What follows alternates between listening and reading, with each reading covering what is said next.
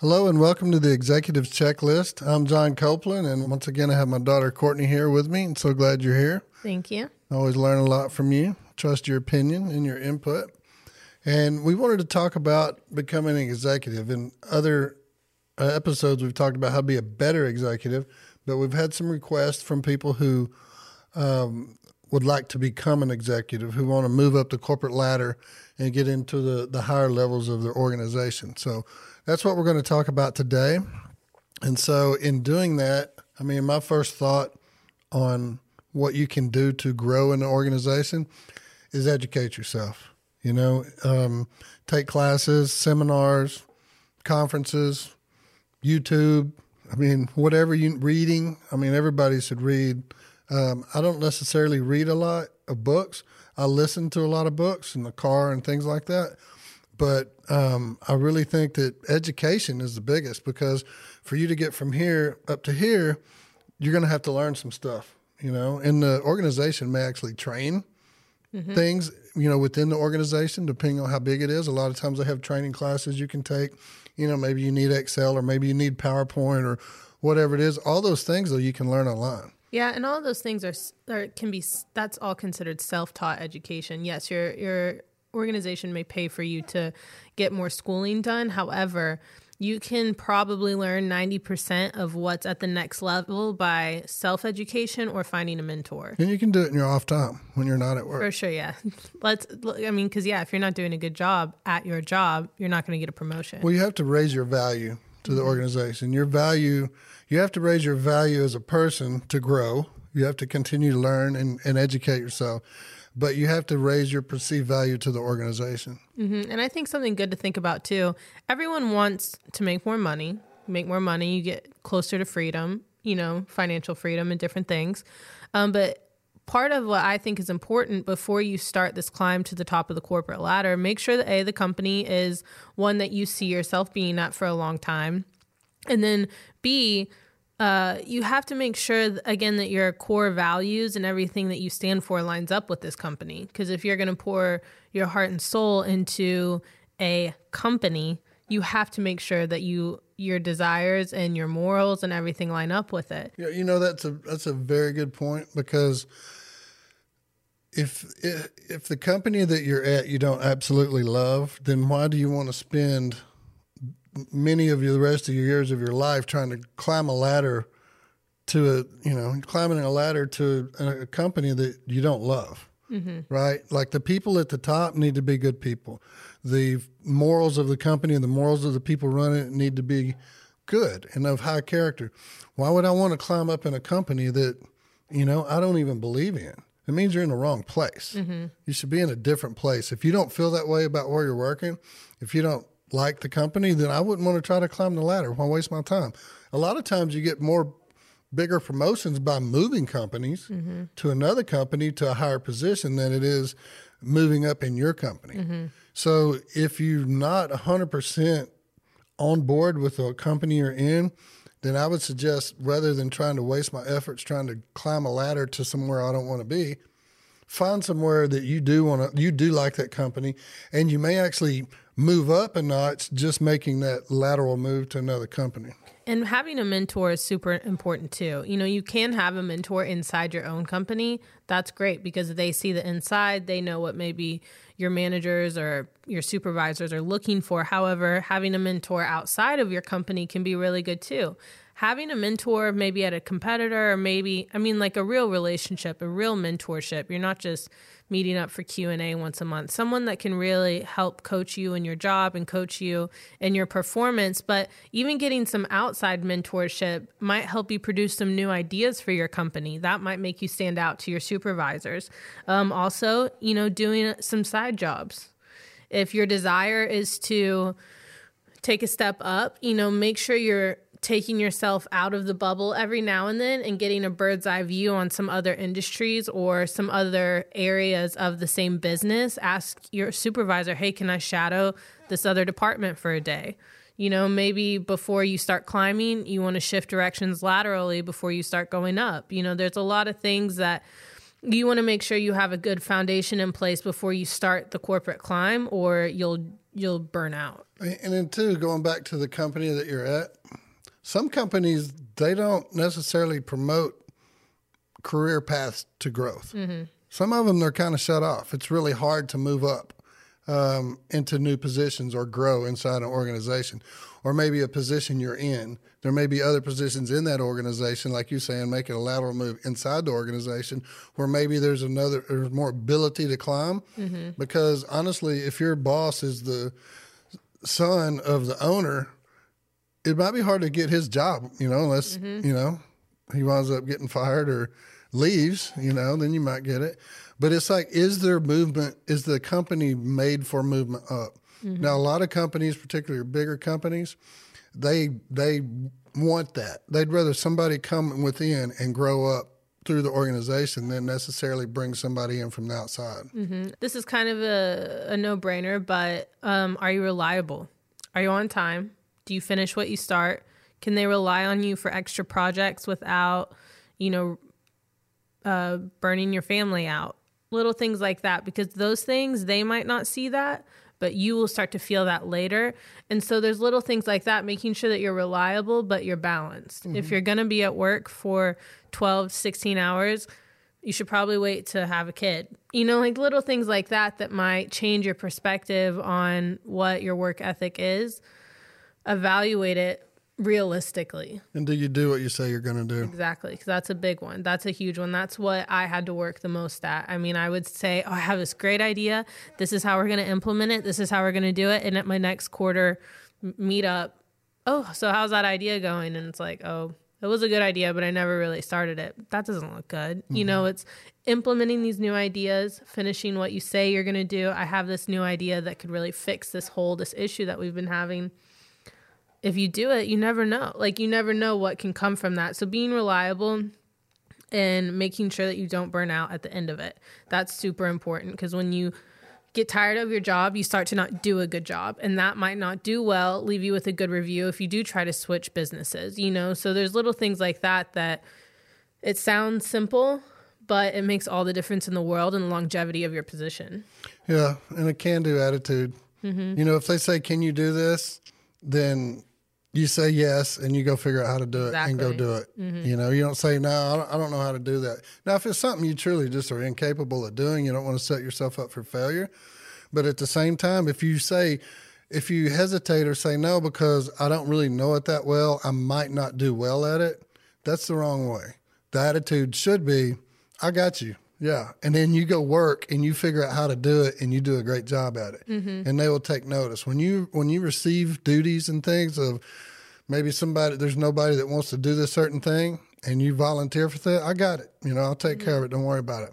That means a lot, because that makes that person that's your superior, your boss, you need to make them look good. Mm-hmm. If you strive to make them look good, give them the credit, then they're going to love you. Mm-hmm. Okay. And so I just think that you need that attitude of, there's no job that, if you want me to do it, I got it. Mm-hmm. Now, like you said, though, don't stress yourself out to where your family life falls apart, or you're so stressed that, you want to quit. Or don't let yourself get taken advantage of as an employee by constantly saying yes. There's everything that we say, there's always a balance to it. Yeah, but this is a huge one right here, and that is to talk to your employer and let them know, this is what I want to do. These are my goals. I want to move up in the organization. Can you see that happening for me in the future? And if they say, not really, then okay, I need another organization. But if you tell them, these are my goals, this is what I want to do, I want to work hard for that, I want to grow in this organization, I'm committed to it, what can I do to be better, to be where I'm eligible for moving up in the organization? And, they should tell you, okay, well, here's what I'd like to see you do. Now they know that you want to do it, mm-hmm. that you're not just satisfied doing what you're doing, because they want people who want to be aggressive and, trying to grow, to get better, ambitious. They want to see somebody that's there to fight for the organization. So when you express that feeling to them and then you ask them, what do I need to do? your stock level goes up. Mm-hmm. I guarantee you, because I've had people that work for me like that. You want to talk about Hannon? Oh, yeah. Daniel Hannon, you've told me the story, and a bunch of my friends the story. He's inspired a bunch of my friends with the story of Daniel Hannon, who worked at KCM. I don't know what his entry-level job was, but the story that I remember is you were in the fitness center, and he presented you with a new marketing idea, and next thing you know, He was not in marketing. I'm trying to remember where he was. No, I don't know where he started, but he ended up in marketing. Yeah. And so, and now he's off doing his own business, very successful business. And it's because he came to me and was able to, which I'm glad, that my employees felt like they could approach me. Well, and he probably felt like he could come to you because he knew your story was also, you worked your way from the very, very bottom all the way to the executive level. Tell us that process a little bit. Obviously I know your story, but kind of give us an overview of, you've told us your personal story, but tell us your work story real quick. Yes, you came from a family business. However, the qualities that you had, your dad did not promote you every single time. Other people in leadership promoted you along the way. Dad actually never promoted me probably until I became CEO. That was something that he had to prove, But even at that, I don't know that it was his sole decision, but I started in digging ditches, with a pickaxe and rock, digging sprinkler lines. So coming from the bottom of, probably making, $7.50 an hour, whatever the minimum wage was then. And starting from the bottom, working my way up to the top, I went from, working in land maintenance to, worked in the shop, in the vehicle maintenance area, mechanicking on vehicles and changing tires and doing all that kind of stuff. And then that was in the summers, right? Mm-hmm. And so then during my junior summer, I had got high school, I got in trouble and got thrown in jail at a keg party.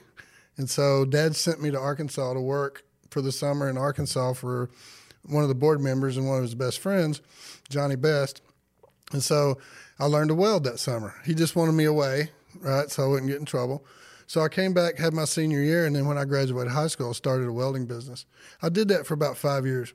And so, but then Dad was building a bunch of buildings, so out there at the Ministry Property. So I came back to work for KCM. I started contracting, just welding and stuff for him. But then I came on full-time, carpentry, welding, all that kind of stuff, construction. And then became the facilities man. My Uncle Doug, God rest his soul, passed away this last summer. He was the CEO at the time. And so he started bringing me in to meetings inside twice a week to just sit, which I hated because I wanted to be outside. I'm an outside guy. And so I would go sit in these meetings and just listen, try to stay awake. But it introduced me to the office environment. He saw a future in me, It took him seeing something in me more than, just doing maintenance work and construction. And for those of you that don't have that option, that can't just sit in meetings above you, you can sit in on podcasts from executives. You can read pitch decks. You can read all that stuff online. But anyway, go ahead. So that was my entry into, the office. Mm-hmm. And he wanted me to go sit in different areas of the organization and just learn. And then I would go back and be welding the other days. And so I was eventually promoted to facilities director. And, well, at first they didn't put me over facilities. They just put me over security, aviation, and vehicle maintenance, and land maintenance, the grounds.